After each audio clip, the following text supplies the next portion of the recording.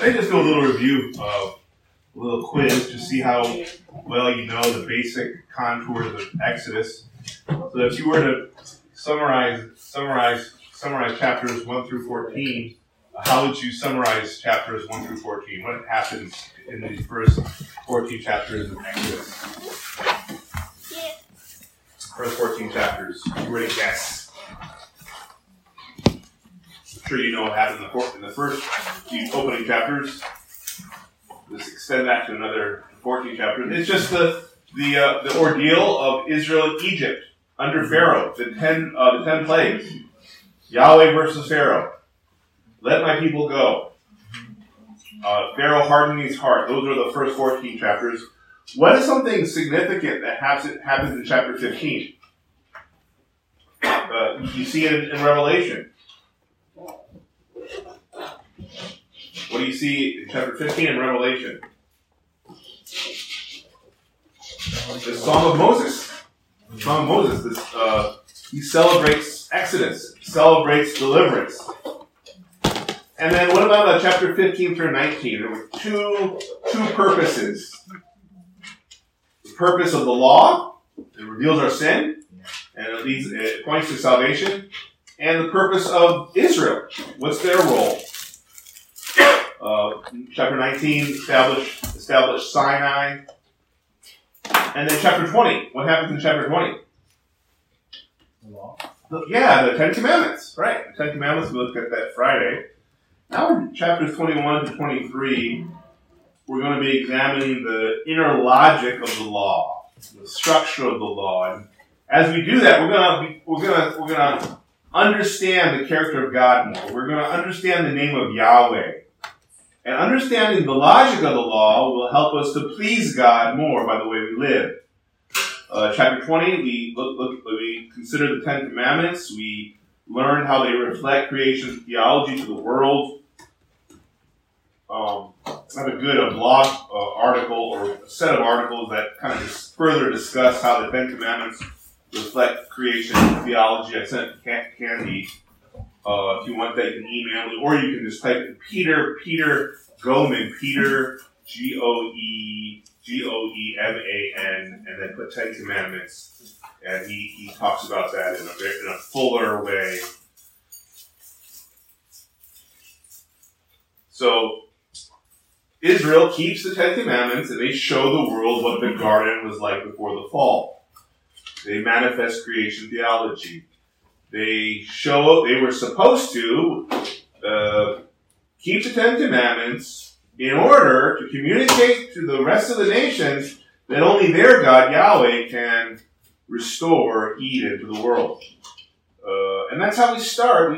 That's why we start with the garden in Genesis 1, and that's why we finish with the garden in Revelation 22. Chapter 20, we also, in addition to how the Ten Commandments reflect creation theology, we saw how we considered the reality of sin and judgment for breaking the law. Right after the 10th commandment in verse 18, you see thunder, lightning, sound of the trumpet, smoking mountain. They shook and stood at a distance. There's still this massive separation. The sin separates Israel from their God. But there's hope, because it ended with worship. There is this connection. There's a tension here. They're separated from God, and yet they worship Him. And so there's this worship reflects a future hope where true reconciliation one day will happen. So the altar pointed in that direction. Now, chapter 21 to 23, it expounds upon the Ten Commandments. The Ten Commandments are the foundation. It's the cornerstone of the law. And it outflows from the Ten Commandments. Outflows the stipulations, the judgments, the exposition, the expounding of the Ten Commandments. And in chapter 21, the emphasis is on command number 6. Command number 6. Command number 6 is, you shall not murder. Verse 13. chapter 21, it revolves around, it expounds, it builds upon the command not to murder. And on the flip side, we'll see kind of what that command not to murder entails. As we'll see, it entails not just not murdering, but it also entails the value of life, the preservation of life, the sanctity of life. In chapter 21, we learn just how important life is. And this theme of the sanctity of life is wrapped around how Israel should treat their slaves. In other words, this priority of life is just as important for the slave as it was for the Israelite. In chapter 21, there's a lot of content about laws for slaves. And it's the only part of the law, even including Deuteronomy, where you get this much instruction about slavery. And these slave laws, their design, their purpose is to display what Israel's slavery to Yahweh was all about. It was to reflect their relationship to Yahweh.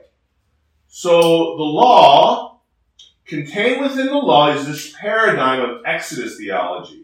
What does it mean to go from old slavery to Pharaoh and man to new slavery to Yahweh? And these slave laws will help us understand that relationship. So we don't have to be ashamed about the slave laws in the Bible. Because in the Bible, they show two types of slavery: bad slavery and good slavery. There's a slavery that's sinful and evil and wrong. We saw that kind of slavery where? In Egypt, right? Chapters 1 through 14, under Pharaoh. And there is a slavery that's right and good. And this law is going to, and the law is going to show us the goodness of slavery intertwined with this emphasis on the sanctity of life in chapter 21. What is life all about? Well, life is about going from your old slavery to a new kind of slavery. And so Israel is establishing, when it comes to the laws about slavery, they're establishing this is a theology of who God is. This is his plan for life in the world as we go from old slaves to new slaves. In the New Testament, Paul, in Romans 6, he says what? We were old slaves, but now we're new slaves. We were old slaves under sin and condemnation, now we're new slaves to righteousness. Paul has this theology of Exodus in his mind. So in this new kind of slavery, the way Israel was supposed to treat their slaves, it was to show the blessing of redemption. It was supposed to be a good thing. So if you were to, let's say you were a slave of an Israelite in that time, and you went to the store, and somebody asked you, how is your new boss? And you would say, oh, I love him. Oh, I love my new master. And then they would say, why in the world, how can that be? What are you talking about? Your answer would be this: oh, because the way they treat me is the way Yahweh treats the slaves of Yahweh. Right? This is how God treats his people. And it's so wonderful. So that was the goal of the law concerning slavery. The way they practice it needed to picture how their experience under Yahweh. Their goal for the Israelites was to so treat their slaves in a way that they would say to themselves, wow, the way that my employers care about me is a reflection of how this good God cares for me too. It's a conduit, right? So that's kind of the summary of chapter 21. Chapter 21 begins with this. Now these are the judgments which you are to set before them. Greater specificity to this general sense of creational living required by the Ten Commandments in chapter 20. Look at verse 2. What was slavery fundamentally built on? It was an economic slavery, right? Verse 2. You buy a Hebrew slave, he shall serve for 6 years, but on the 7th he shall go out as a free man without payment. So it was built on economics. And the way this slavery would work is that this is for poor people. This is for people who are in poverty, right? This is not if you're well-to-do or wealthy, you wouldn't need this. But if you were really poor and you wanted to improve your lot in life, this would be the arrangement. I'm going to work for you for 6 years in exchange for a sum of money that will be given maybe before, during, or after. So oftentimes, a poor family, they're struggling, and a slave said, I want to better my life. I want to better the lifestyle of my family. They would say, okay, I agree to work for you for 6 years, and then the master would take that sum of money and either give it to him or give it to his family. So now that slave had to work for this master for 6 years. So it was kind of a economic kind of thing. This was the way out of poverty back then. It would be very similar, like military service. I mean, if you go to military, very similar. They guarantee pay, housing, food, clothing, benefits. And for many people, for many countries, it's a way out of poverty. And the servanthood slavery functions similarly in ancient Israel. Verse 3 and 4. So that's kind of, it's an economic dynamic to it. And then verses 3 and 4, let me read that. If he comes along, he comes alone, he shall go out alone. If he is the husband of a wife, then his wife shall go out with him. If his master gives him a wife, and she bears him sons or daughters, the wife and her children shall belong to her master, and he shall go out alone. So the purpose of the law in verses 3 and 4, the purpose of these commandments, was to guarantee, it was to ensure that neither the slave nor the master lost what was rightfully his at the time of termination of the contracted service. Verse 3 is pretty straightforward. If he goes alone, he leaves alone. If he comes alone and he's alone at the end of that period, he leaves alone. If he has a wife going into that situation, then his wife shall go out with him. In verse 4, it's a little bit complicated. Because now, let's say during that time, the master gives them a wife, they have children and daughters, he can leave alone. He can go by himself, or he can remain to stay with the master as a permanent slave. What's going on here? Well, just so you know, in ancient Israel, marriages were arranged. Marriages were arranged. So, if a woman from poverty, if she was poor, she would receive a sum of money, and for those 6 years, the responsibility of marriage fell on the master's hands. That means the master would also pay a dowry. So there would be money for the service for 6 years plus a dowry. So this employer has invested heavily into this woman, right? And so verses 4, 5, and 6 is to guarantee that, let's say another guy comes in alone, he marries a female slave, he can't just take her with him at the end of 6 years if this employer has invested a lot of money. So verses 4, 5, and 6 is designed to protect the economic fairness of the employer.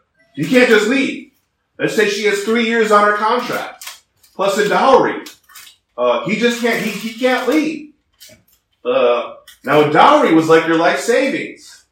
The possibility of him paying her a contract off plus paying the dowry off is just a practical impossibility. There's no way he can do it. So he has an option. You can go, you can leave. Presumably, she wait, you can wait for her time when she's done with 6 years, you can wait for her to end the contract.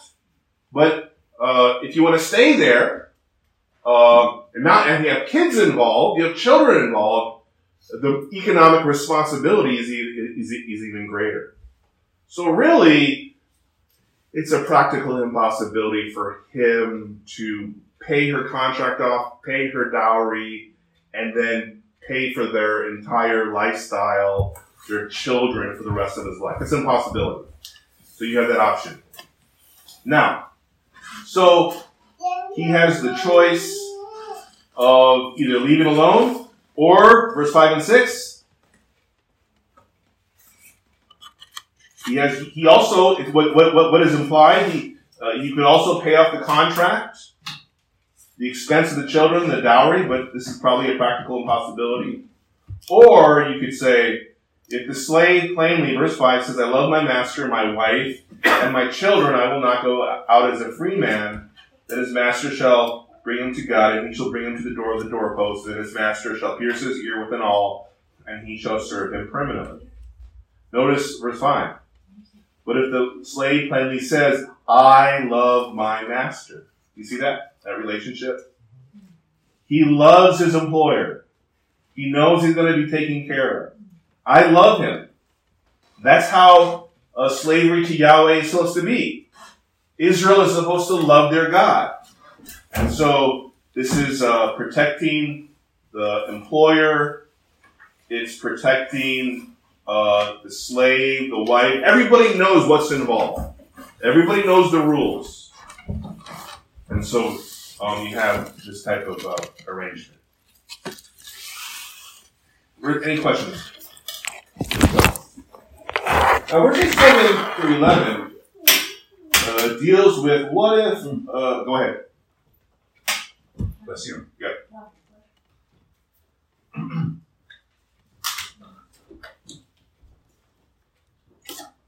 Of course, we know that slavery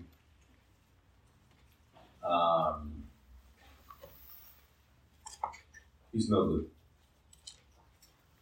I'm talking about right now. We have found that slavery is not good.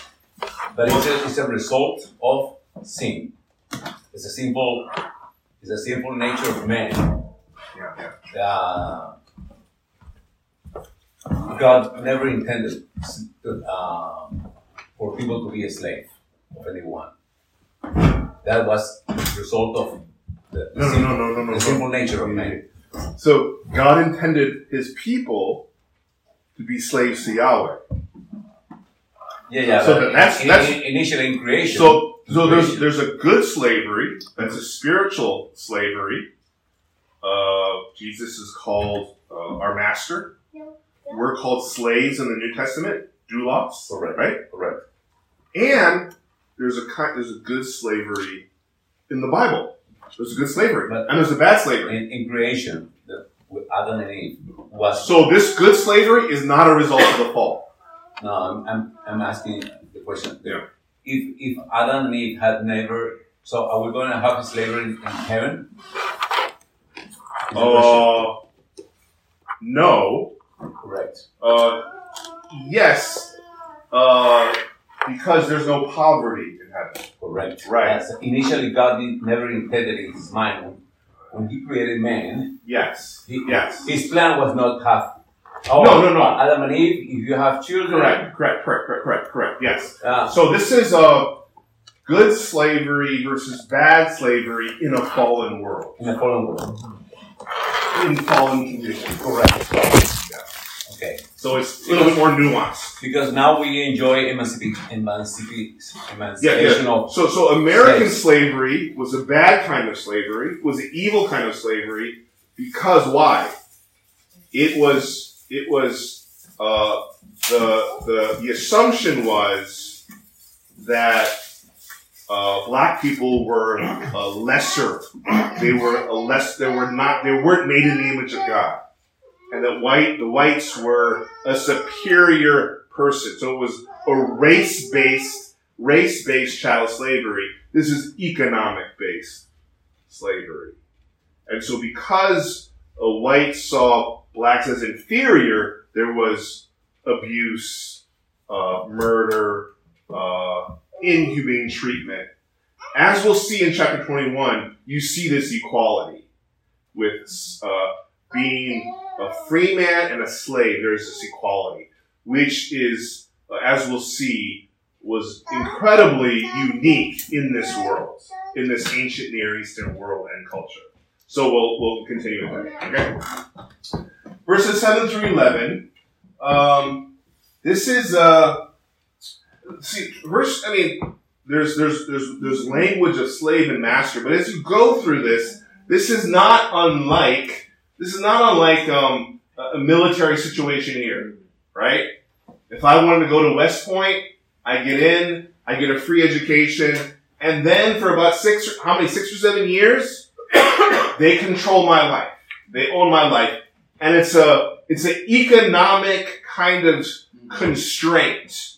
And chapter 21 and 22 and 23 is very similar to that. There's these economic forces. I pay you and you owe me back. So there's nothing racial here that I'm superior to you. You're inferior. Therefore, no, you're poor. I have money. And in exchange for services, in exchange for services, I will pay you or your family. So it's different. But the same language is kind of used to show authority. There was a little bit more authority, a little bit more control there. So, on verses 7 through 11, you have a situation, a woman, she goes in with this contract, but she's also made a wife, right?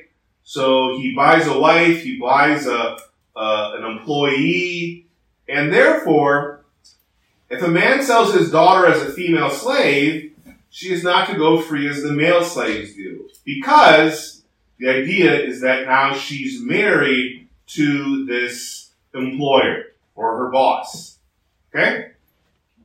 So this is how she's supposed to be treated in that situation. Okay? If this is the contract, verses 7 through 11 is written to protect her. It's written for her good. Right? This is how you were to treat her. Well, before we get to move on to verses 8 and following, why would a man buy a woman as a servant and wife at the same time? Why would he do that? Well, there could be a lot of reasons. The one reason could have been he may have had one wife, and he wanted his second wife to have the status of a servant without inheritance rights, so that all of his inheritance would go to his first wife. Or he could have been a widower with kids who had inheritance rights, so if he had the status of a first wife, there would be some complications with who would get that inheritance, her kids or the kids of his first wife who deceased. So whatever the scenario was, it probably involved a situation where the woman wanted to marry the woman whose status as his wife would also not threaten the status of his estate or the inheritance involved. So this is how he would do that, right? Now, in verse 8, if she is displeasing in the eyes of her master, who designated for himself, he shall let her be redeemed. She can be bought back. She can go to her father and say, hey, this guy's a stinker, and the father had the right to buy his daughter back. He didn't have authority to sell her to a foreign people because of his treachery to her. He can't do anything he wants. He can't sell her to strangers. She would have the right to be redeemed by family. Verse 9. If he designates her for a son, let's say there's a situation where he wants to provide the situation where he pays her family a sum of money and a dowry, and it happens that this slave, a woman, marries her son. Guess what? He shall do to her according to the custom of daughters. He has to treat her like a daughter. She has the same legal right, the same legal status. she's not inferior to a daughter or a free woman.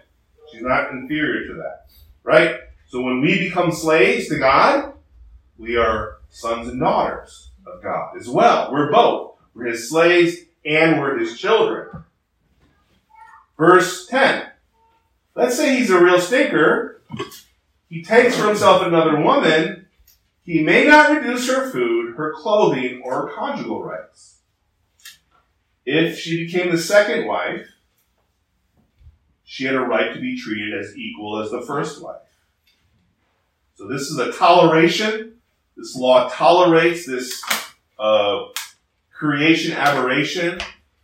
Whether you were a servant or not, but you had to be treated equally to the way a first wife would be treated. A second wife couldn't be a second-class wife. And verse 11, and if he doesn't do these three things for her, if he doesn't give her the same rights as a first wife, then she shall go out for nothing without payment of money. She can become free. So do you see how, in this culture, in this age, this is unheard of. This is unheard of. You don't treat slaves as well and as fairly as somebody, a free person, right? As a daughter or as a son, as the status of a first wife. You didn't treat your slave that way, but this law ensures that you do. Excuse me. Yes. I have a comment. Yeah. This is my how I see the situation here. Mm-hmm. All nations around the world were practicing slavery. Yes. If God tells Israel not to practice slavery, they will never fulfill that command. Because this whole system was based on that. Right. I mean, having a slave, all nations had slaves. Yes. And all nations had laws for slavery. Right. But this is a different law. So it's a law. It's a law of love. Yes. Compared to the other nations. Absolutely. Yes. So Israel was to be an example to the rest of the world practicing this law. Yes. Because, but it's more than that. It's more than that. Because you have to ask the question, why does God begin his exposition of the Ten Commandments with laws about slavery? Like, why right after the Exodus and the Ten Commandments does he start with slavery? And it's to show that the way, because the whole theme of Exodus is going from chapters 1 through 20. The story is they were slaves under Pharaoh, and now they're slaves of Yahweh. And so now they're supposed to show this relationship, this new relationship in how they treat their slaves. Does that make sense? So yes, it's one way to show this is how the world shall treat their slaves, but that's really secondary. The primary purpose is, as they're seeing Israel treat their slaves so well, they would ask, why do you treat your slaves so well? And they would say, this is how Yahweh treats us. This is our relationship with Yahweh. So that the nations would be like, I want to worship your God. So it was evangelistic. It was reflecting the vertical slave master was reflected in this horizontal. And this is why it begins that way. It starts this way. So, yes, but the emphasis here is this is how our relationship with Yahweh is. So. And I think, without this, they wouldn't have known how to treat slaves differently than when they were in Egypt. They would have just done what the pagans did. Exactly. But I think God is using this taking advantage of this to show what, how slavery should be like according to his heart. Showing the goodness of God through it, I guess, through the law about slaves, and showing the Israelites how to do it in a way that reflects. Well, Israel was just coming out of slavery, so Yes. and this is now 40 years after going to the desert, to the wilderness. Yeah. They're just right there, starting their lives, and they wouldn't know how to treat other people, how to treat slaves. They wouldn't know how to do it. They would treat the other people the same way they were treated in Egypt. Yeah, but in this world, they live in a master-slave dynamic of a world. That you're a slave to somebody. You're either, remember, every city, every culture, there was a suzerain vassal treaty.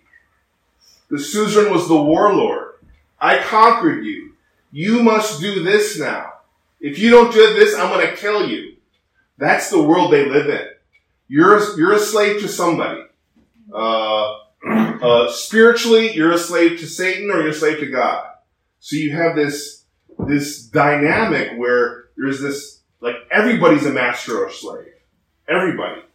You're either a slave to Pharaoh or a slave to a warlord. And so here, God is saying, this is like a turning point in history. You're used to this kind of master-slave relationship. I'm going to show you a new master-slave relationship.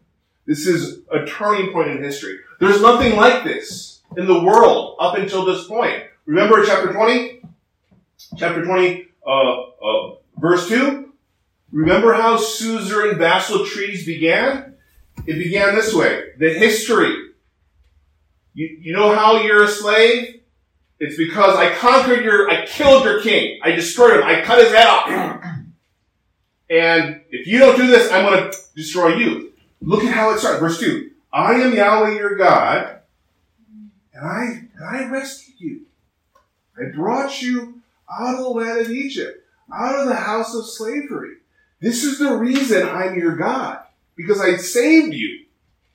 See, verse 2, turning point in this master-slave idea. What? I'm a slave to this master because he saved me. He saved me. So it's a new paradigm of thinking, a new way of thinking about submission to authority, right? Unheard of. And so chapter 21, in how they are supposed to practice slavery, it's supposed to reflect this new paradigm of this master-slave relationship. So the way they practice slavery in 21, an economic slavery, to better the lives, it is so different than the rest of the world. And it's to show this is the name of Yahweh. This is who Yahweh is. Chapter 21 is the sixth commandment. He's a God of life. The sanctity of life. And he cares about the slave. He cares about the slave's life as much as a free man's life. That's the idea. And this would blow the world away. Right? That if Yahweh is your master, he loves you just the same. There's no these classes, there's no categories, there's no rich or poor. He loves you the same. Regardless of your socioeconomic condition, slave or free man, he loves you the same. Chapter 21 is trying to convey that idea. He loves you the same as a free man. Okay? We got a jet. I'll answer questions later. Okay. So, verse 11. Okay, now we go to general law about protection of life generally for all people, all animals. This includes slaves. Verse 12, he who strikes a man so that he dies shall be put to death. Priority for life, right? Sixth commandment. God prioritizes life. Verse 13. So verse 12 is a premeditated murder. Verse 13 is an accident. But if he did not lie in wait for him, but God let him fall into his hand, then I will appoint you a place to which he may flee. This was very common back then. Somebody would get run over by a wagon, get hit by a tool. This is kind of like friendly fire in a war. In this time, there was a mandatory vengeance system. It was the societal code of conduct. If my son or daughter dies, I don't care. I have to kill one of your sons and daughters. That's how people thought, right? So I read this story of this mafia boss in New Jersey. The neighbor accidentally ran over his daughter, killed her. Accident. Guess what happened to the neighbor? He disappeared in a month, right? That type of thinking was the norm back then. And so God says in verse 13, if it's an accident, you don't have to die. There's no revenge. No. And this applies for whether you're a slave or you're a free person. Verse 14. However, a man acts presumptuously toward his neighbor, so as to kill him by deceit, you take him even from the altar that he may die.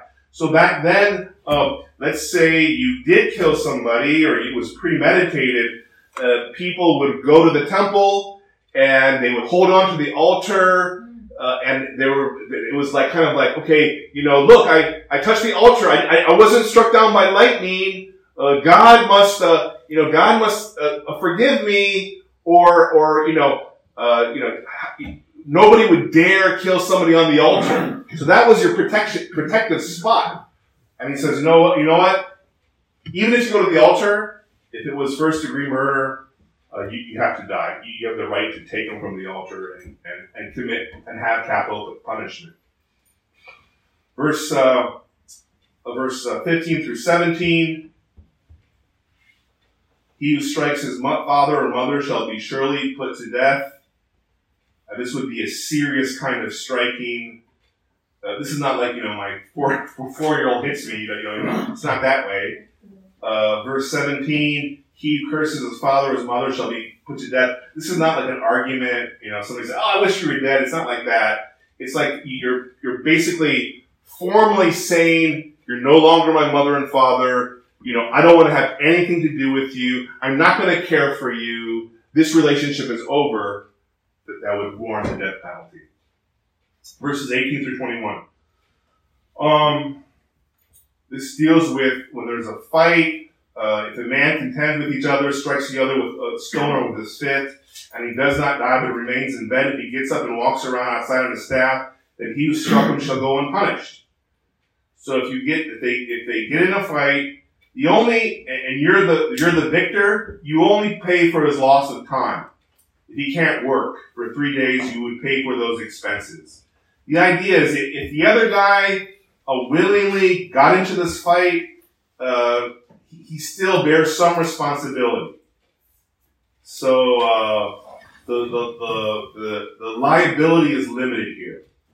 Verse 20, if a man strikes his male or female slave with a rod and he dies at his hand, he shall surely be punished. Verse 12 applies to verse 20. So if a male or female dies, he shall be put to death as well. Verse 21. But if for a day or two he's able to stand, no punishment shall be taken, for he is his property. He doesn't have to pay the expenses of a lost wage because, why? It hurt the master, right? The master's the one who lost the benefits of his employment. So he was hurt already, right? So it hurts him as well. So that's why he doesn't have to pay. Again, so far, what the idea God is trying to say between the slave and the free man is there's total equality. Right? There's neither rich nor poor, neither Jew nor Gentile, woman or female. There's equality here. And this is not like slavery is seen in other nations, other cultures, where the slave was inferior in some way. Not so with God. Verse 22. If a man struggles with each other, strikes a woman with child so that she gives birth prematurely, yet there is no injury, he shall be surely fined as the woman's husband will set for him, and he shall pay as the judge decides. So even if the woman is not injured, you still, if the woman was hurt, let's say, two husbands are fighting, and the pregnant woman gets in the way, even though she's not injured, there still needs to be a penalty determined by the woman's husband. Now, let's say there is injury, though, to the wife or to the child. The penalty must fit the severity of the damage. Verse 23, but if there is any further injury, then you shall pay life for life, eye for eye, tooth for tooth, hand for hand, foot for foot, burn for burn, bruise for bruise, wound for wound. If the wife's eye gets put out, you can take out the eye of the perpetrator. If she dies, he dies. If the baby dies, he dies, right? The baby's life is just as valuable as the adult's life. There's this equality here. Go to verse 26 and 27. This is very unique. And if a man strikes the eye of his male or female slave and ruins it, guess what? He shall let him go free on account of his eye. And if he knocks out a tooth of his male or female slave, he shall let him go free on account of his tooth. So if there's any kind of abuse to the slave has the right to leave. This is unheard of. Now, going back to the fighting here, if a man strikes his female slave with a rod, so verse 20 and 21, there's this assumption where there's like a willing two-person, there's a fight, there's an argument, it's kind of mutual. A slave says, I'm not going to listen to you, and he punches the master hits him back, and there's that type of injury, there's no penalty. But if it's just pure abuse, and you punch him in the eye, there's a bruise, there's a serious injury, a tooth comes out, he gets to go free. You're not allowed to abuse your slave because there's equality. There's equality built into this law. Verses 28 to 36. Back then, again, different world.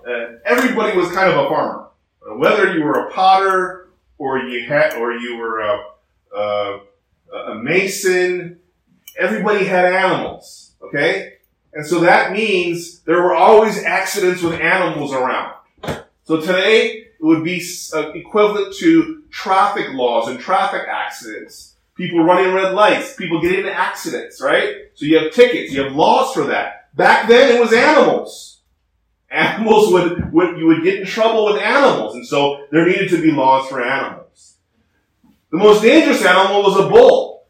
A bull. So if you had a bull, that was the kind of the largest, strongest, most dangerous of all the farm animals, and so that's why the bull is being emphasized in verses 28 to 36. Verse 28, the man gores a man or a woman to death, the ox shall surely be stoned, and its flesh shall not be eaten, but the owner of the ox shall go unpunished. Verse 29, if, however, an ox was previously in the habit of goring, and its owner has been warned, and yet he does not confine it, and it puts a man or woman to death, the ox shall be stoned, and its owner shall be put to death. So most of the time, oxes were cool. They were fine. Once in a while, they got out of hand. If they got out of hand, and they killed a man or a woman, but the owner didn't know, the owner was innocent. But if the ox kind of did that all the time, and the owner knew that the ox was dangerous, and it killed somebody, then the owner had to die. The owner shall be put to death. Verse 30. Now let's say, but he doesn't, let's say it's kind of, somebody says, let's say my ox gets out of the barn and it kills your aunt, and there are rumors that he would have, this ox had a bad temper. But I said, well, I've never seen it. I don't know. And then the neighbor said, well, I saw your ox one day. he was kind of aggressive, and there's just like, and it's kind of like, it's iffy. And let's say, it's Peter's aunt, and I say, Peter, I'm so sorry. And then Donna's like, oh, no, I saw that ox, Peter. You can kill him, right? Situations like that, Peter would have the right to decide whether I die or not. Verse 30, the ransom is demanded of him, then he shall give for the redemption of his life whatever is demanded of him. Peter says, okay, I'll take your word for it, George. So in exchange for your life, I want you to give me all your ox, all your sheep. So Peter would have some say in how I should be punished. Okay? Whether it gores, verse 31, whether it gores a son or a daughter, it shall be done to him according to the same judgment. If it's clear, then you put to death. If it's unclear, you have the ransom to be paid. Verse 32. If an ox gores a male or female slave, the owner shall give his or her master 30 shekels of silver, and the ox shall be stoned. So here, the situation still applies. If it's clear there was negligence, that person would die. If there was kind of a sticky situation, the ransom was at least 30 shekels of silver.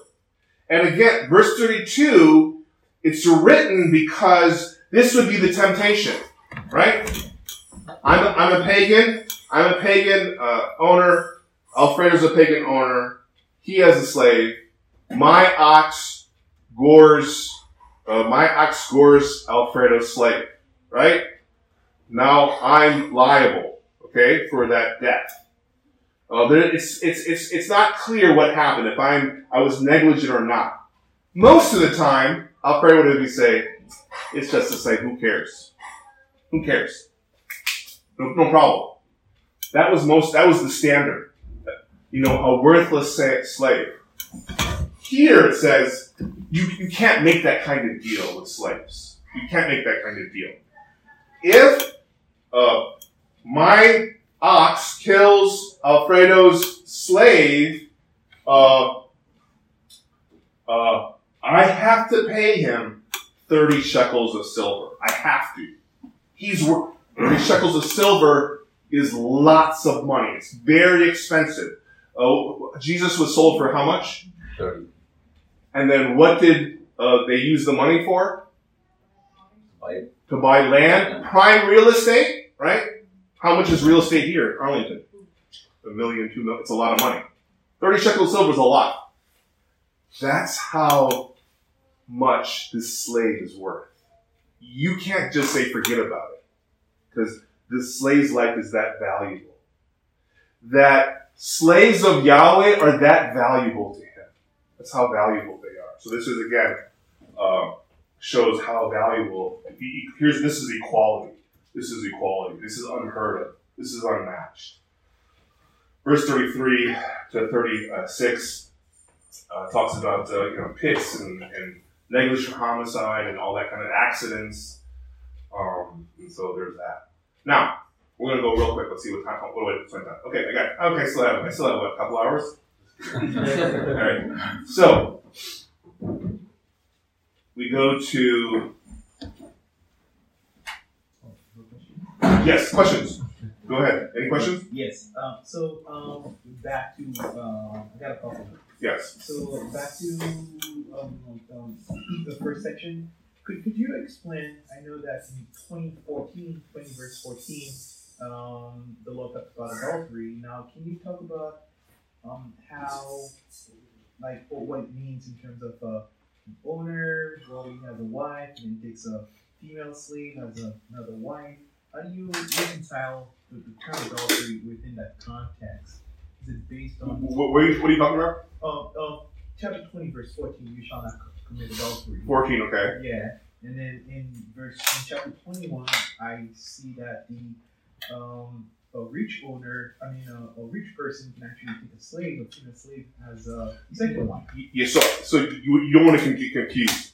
So chapter 21, it's all about you shall not murder. You shall not murder. You shall value life. Okay. So yes, there may be implications of adultery, but chapter 121 deals with the sixth commandment: you shall not murder, and the sanctity of life. Okay. And so in this first section about slaves, it's about the value of a slave's life. Okay. Valuing. So he's not really thinking of adultery, primarily adultery. Okay. He's thinking that the value of this slave's life, this woman. Therefore, she needs to be protected. Okay, then then we can move on to the second one. Yeah. So in 21:12, I saw that the result, he who strikes a man, sudden dying, shall surely be put to death. Yes. And then there's a nuance here in 21:20.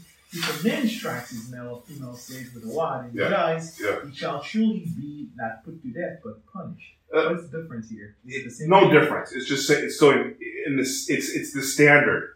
So he's punished according to the norm. Okay. So you go back to verse 12. Okay. Yeah. Okay. Okay. So he's punished in the same way. Receives the same punishment. But the question is legitimate about a situation that's regulated by the law but it's not ideal in God's eyes, and Jesus himself commented on your question, which is an excellent question. When Jesus treated the Mosaic stipulations on divorce, he answered that question and he said they are not ideal. Jesus himself said they are not ideal, but you have hardened hearts. Right. So within the law about marrying multiple wives and protection, because this is a law for a nation and it's a civic law, there is this allowance for the realities of life, the realities of the culture. Yes. There will be people who take multiple wives. That's just a reality, and these are the laws that govern that. Yeah, so that's So there's a part of the law included in that. Yeah, maybe my question would be more towards like some other chapters when we address that. Yeah. It's just it becomes a little bit. So confusing. the question is, why doesn't God just outlaw multiple wives? Right. That's kind of the question. Yeah, so why doesn't He just outlaw it just straight up from the beginning?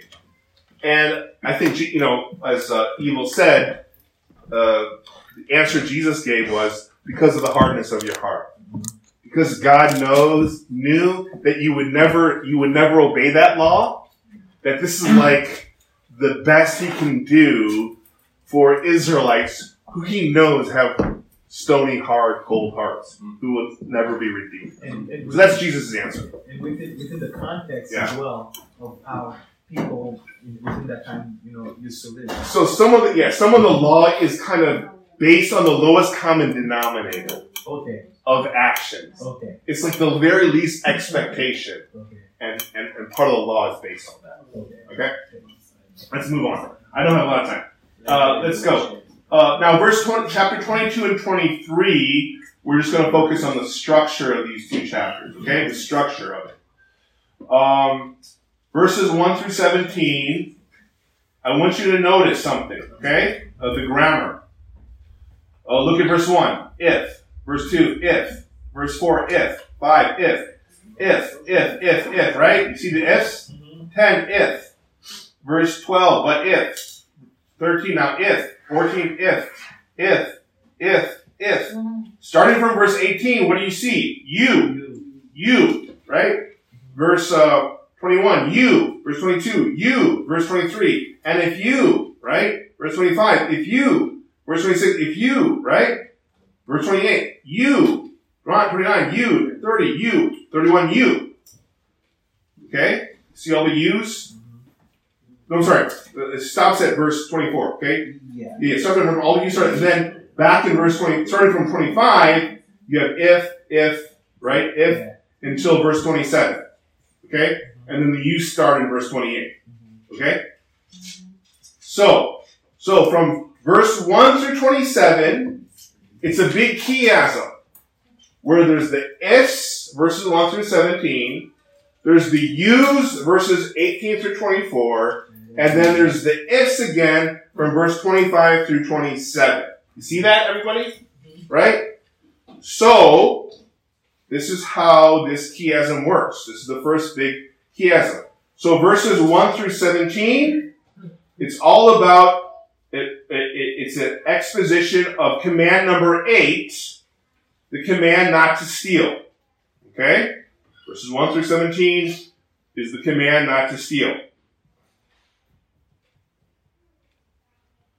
And then, verses 18 through 24, the yous, all the yous, that's commandment number 7, the commandment that deals with not committing adultery. And then 25 through 27, the ifs again, deals with command number 8, the command not to steal. So there's command not to steal, that's the sandwich part, the bread, and the meat in the middle is not to commit adultery, that emphasizes holiness. Holiness. Okay? There's a second big chiasm. Second big chiasm. That starts again in chapter 22, verse 28. There's basically, or 28. So you have 28. So yeah, so there's you shall not curse God, nor curse a ruler of your people. That's command number 5. There's more yous, 29 to 31. That's command number 10, not to covet. Not to covet. And then there's command number 9, 23, 1 through 9. That's commandment number 9, not to bear false witness. That's in the middle. And then from 23, 10 through 19, that's command number 10, just like it was in verses 29 to 31. And command number 10, do not covet, it includes command number 4, right? To keep the Sabbath. And remember last Friday, command 4 and 10, they go together. Then in chapter 23,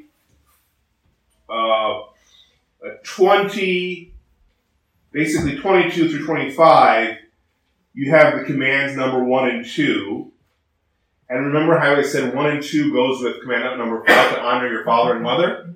And so you have basically command number 5, command number 10, command number 9 in the middle, not to bear false witness.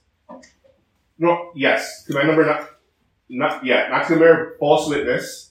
And then command number 10, and the command number 1 and 2, which is basically command number 5. Right? So that's how. Those are that's how that works. So far in these 3 chapters, these are the commands we saw. Chapter 21 was command number 6, right? You shall not murder. Chapter 22 and 23, you see command number 7, command number 8, command number 5, command number 10, command number 9, command number 4, command number 1 and 2. One command is missing. Commandment number 3, you shall not use the Lord's name in vain. That's missing. Command number 3. That command to not use the Lord's name it's throughout these it's throughout these chapters. It's spread through all these texts. Look at chapter 23:13. Now, concerning everything which I have said to you, beware. Do not mention the name of other gods, or let them be heard from your mouth. Right? Don't use the name. Right? Don't use the name of another god. Look at chapter 23, verse 21. Keep watch of yourself before him and listen to his voice. Do not be rebellious toward him, for he will not pardon your transgression, since my name is in him. Okay? So, we understand commandment number 3. When command number 3 says, you shall not use the Lord your name in vain, it means more than just swearing falsely. It means living your life. Live in such a way that reflects the nature of Yahweh. Right? And so chapter 21, 22, 23 is basically, this is how you fulfill commandment number 3. This is how you not use the Lord name in vain. Okay? Remember that for this Sunday. Remember commandment number 3 for this Sunday. Okay? Because it's gonna blow your mind. Okay? So just remember that. Put it in the back pocket. I won't tell you anything more. So you have 21 to 23. It's all about the 10 commandments. We understand who God is by understanding His commandments. Exodus theology is a bonus for us. It reveals this Exodus theology. And what it shows, in all these commandments, what it shows, every aspect of your life needs to be about God. Every detail. There's none of this, God doesn't care about how I dress, or God doesn't care about this. I have freedom here. No. Every part of your life He cares about. This is the principle behind all these commandments. Okay, so I gave you the structure. Let's go real quick. 5 more minutes. Let's just go through chapter 22 to 23 really quick. Remember 1 through, is 1 through 17. It's all about theft. You shall not steal. If he steals an ox, there's a thief there. Look at verse 16 and 17. If a man seduces a virgin who is not engaged and lies with her, he must pay a dowry for her to be his wife. If her father absolutely refuses to give her to him, he shall pay money equal to the dowry for virgins. This is part of theft, right? What did we learn about theft? Theft can be more than monetary. It can be qualitative. So here's a man who's stolen the honor of a virgin. And guess what? She doesn't have to marry him. She doesn't have to marry him. The father decides whether or not. The father can say, nope, I'm not going to let you marry her. Or the father, for whatever reason, can say, okay, I'll allow you to marry my daughter, even though you stole her honor. Verse 17, if he says no, the man who seduced the virgin, who stole from her, he has to pay a dowry to the father. Now, back then, dowries are a lot of money. That's your life savings, right? So if you pay so a guy would work all his life, to pay a dowry, and then he steals from a virgin, he has to take all that money, give it to the father, and he has to start all over. That's how it works. So there you go. Verse 18. Remember, verse 18 through 24. This is the command not to commit adultery. And what do we learn about this command? Look, you shall not allow a sorceress to live. Right? So the command to not commit adultery, it involves a spiritual element. That there's spiritual. This command includes spiritual adultery, because a sorceress would be a spiritual adulteress. It has to do with any kind of sexual impurity. Whoever lies with an animal shall surely be put to death. Now you might think, how do we know verse 16 and 17 is not part of the you shall not commit adultery like 18 and 19 is, right? How do we know that? Because of the structure, the grammar, right? If, it's all the ifs. Verse 16, if. So Moses is keeping verses 16 and 17 under the command not to steal. And he's beginning a new section with the use, right? Verse 20, he who sacrifices to any god other than to Yahweh alone shall be devoted to destruction. Spiritual adultery. There's spiritual adultery. Go to verse 21, 24. You shall not mistreat a sojourner or oppress him, for you are sojourners in the land. You shall not afflict any widow or orphan.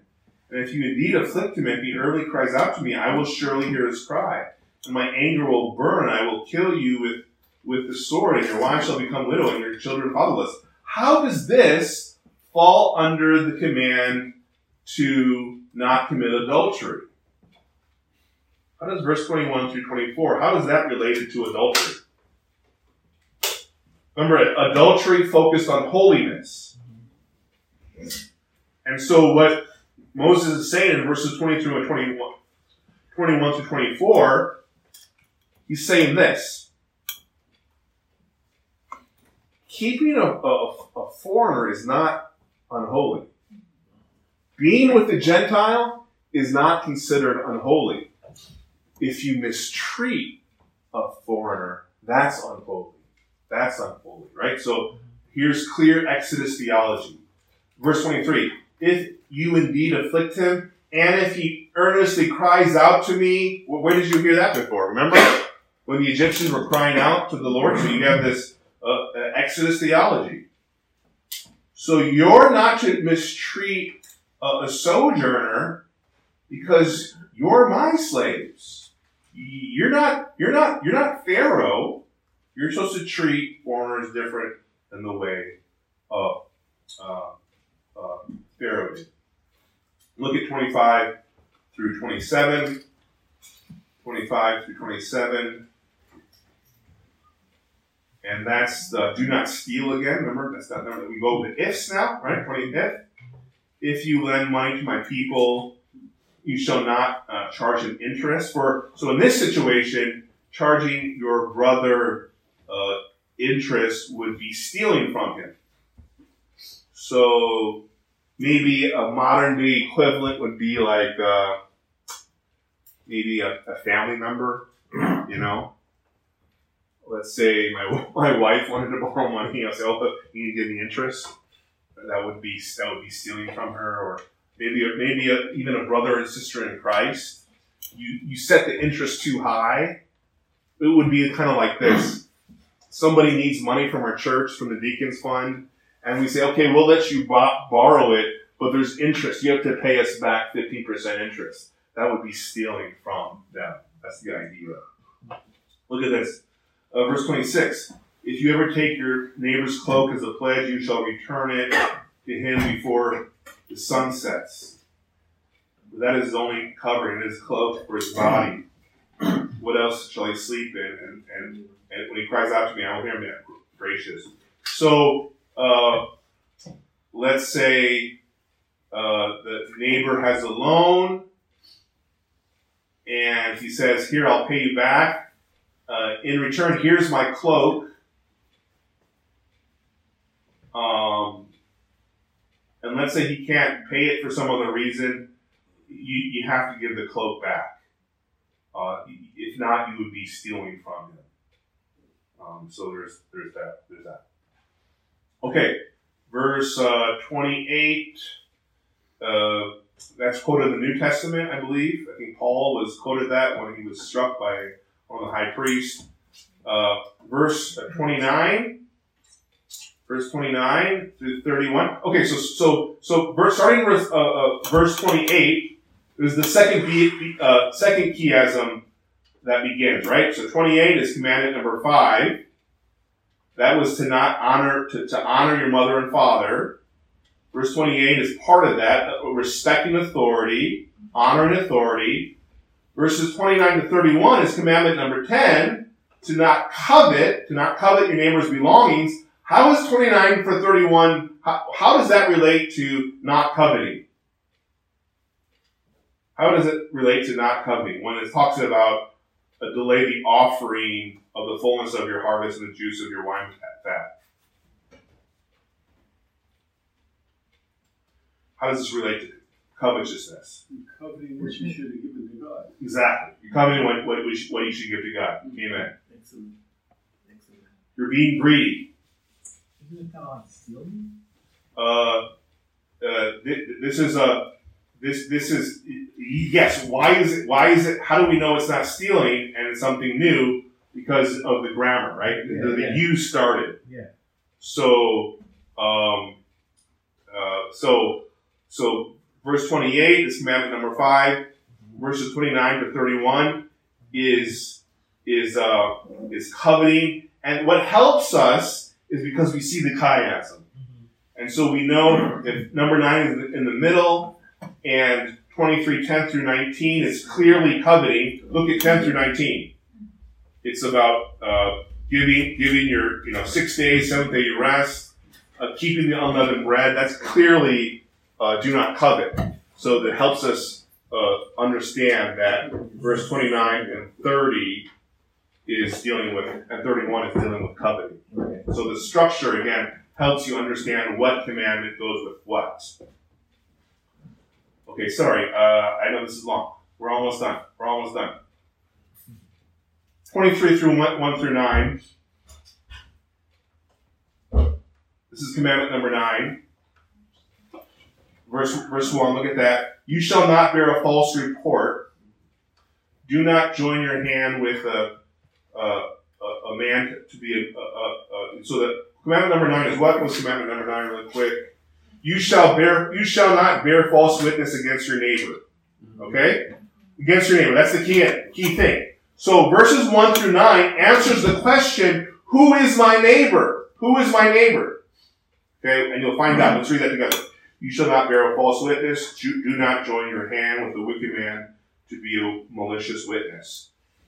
Somebody going to court case who needs justice, that's your neighbor. That's your neighbor. You shall not follow the masses in doing evil, nor shall you testify in a case so as to turn aside after the masses in order to cause justice to be turned aside. 23. Nor shall you be partial to a poor man in his case. Who is my neighbor? A poor man who needs justice. That's who my neighbor is. Verse 4. If you meet your enemy's ox or his donkey wandering away, you shall return it to him. If you see the donkey of one who hates you lying helpless under its load, you shall refrain from leaving it to him. You shall surely release it with him. Who's my neighbor? An enemy in need. An enemy who has a donkey wandering away, you shall return it to him. Because even though he's your enemy, he needs that animal. So that's your neighbor. Verse 6, you shall not cause the justice due to your needy brother to be turned aside in his case. Keep far from a false charge. Do not kill the innocent or the righteous. I will justify. You shall not take a bribe or criticize the just. You shall not oppress a sojourner. So a sojourner is your neighbor. So who is your neighbor in verses 1 through 9? What's the definition of a neighbor? Somebody in need. Somebody in need. And Jesus answers that question. When they say, who's my neighbor? Jesus just understood the law. He says, well, your neighbor is somebody who's in need. So verses 1 through 9, it helps you explain, helps you understand commandment number 9. Verses 10 through 19, this is command number 10. Do not covet. Do not covet. In the Feast of Harvest, bring your first fruits. Do not covet what belongs to God. Thank you, Jim. And then verse 20 and 21, this is really interesting. Behold, I'm going to send an angel before you to keep you along the way, to bring you to the place which I have prepared. Keep watch yourself before him, and listen to his voice, and do not be rebellious toward him, for he will not pardon your transgression, since my name is in him. Who is this angel? Right? This angel can what? What can he do in verse 21? He can forgive sins. This angel, you have to listen to his voice. Verse 21, my name is in him. My name is in this angel. Remember, angel just means divine being. Is Jesus a divine being? Yes, that's what it means. Then verse 22, for if you truly listen to his voice and do all that I speak, what do you mean? His voice or you speak, God, which is it? Right? They're one and the same. And so this is the second person of the Trinity. This is shedding more light on Exodus 14, where in Exodus 14, you see this angel of the Lord, right? And you're confused. Who is this angel of the Lord? Chapter 23 explains more about him. Verse 23, my angel will go before you and bring you into the land of the Amorites. So what is Paul talking about in 1 Corinthians?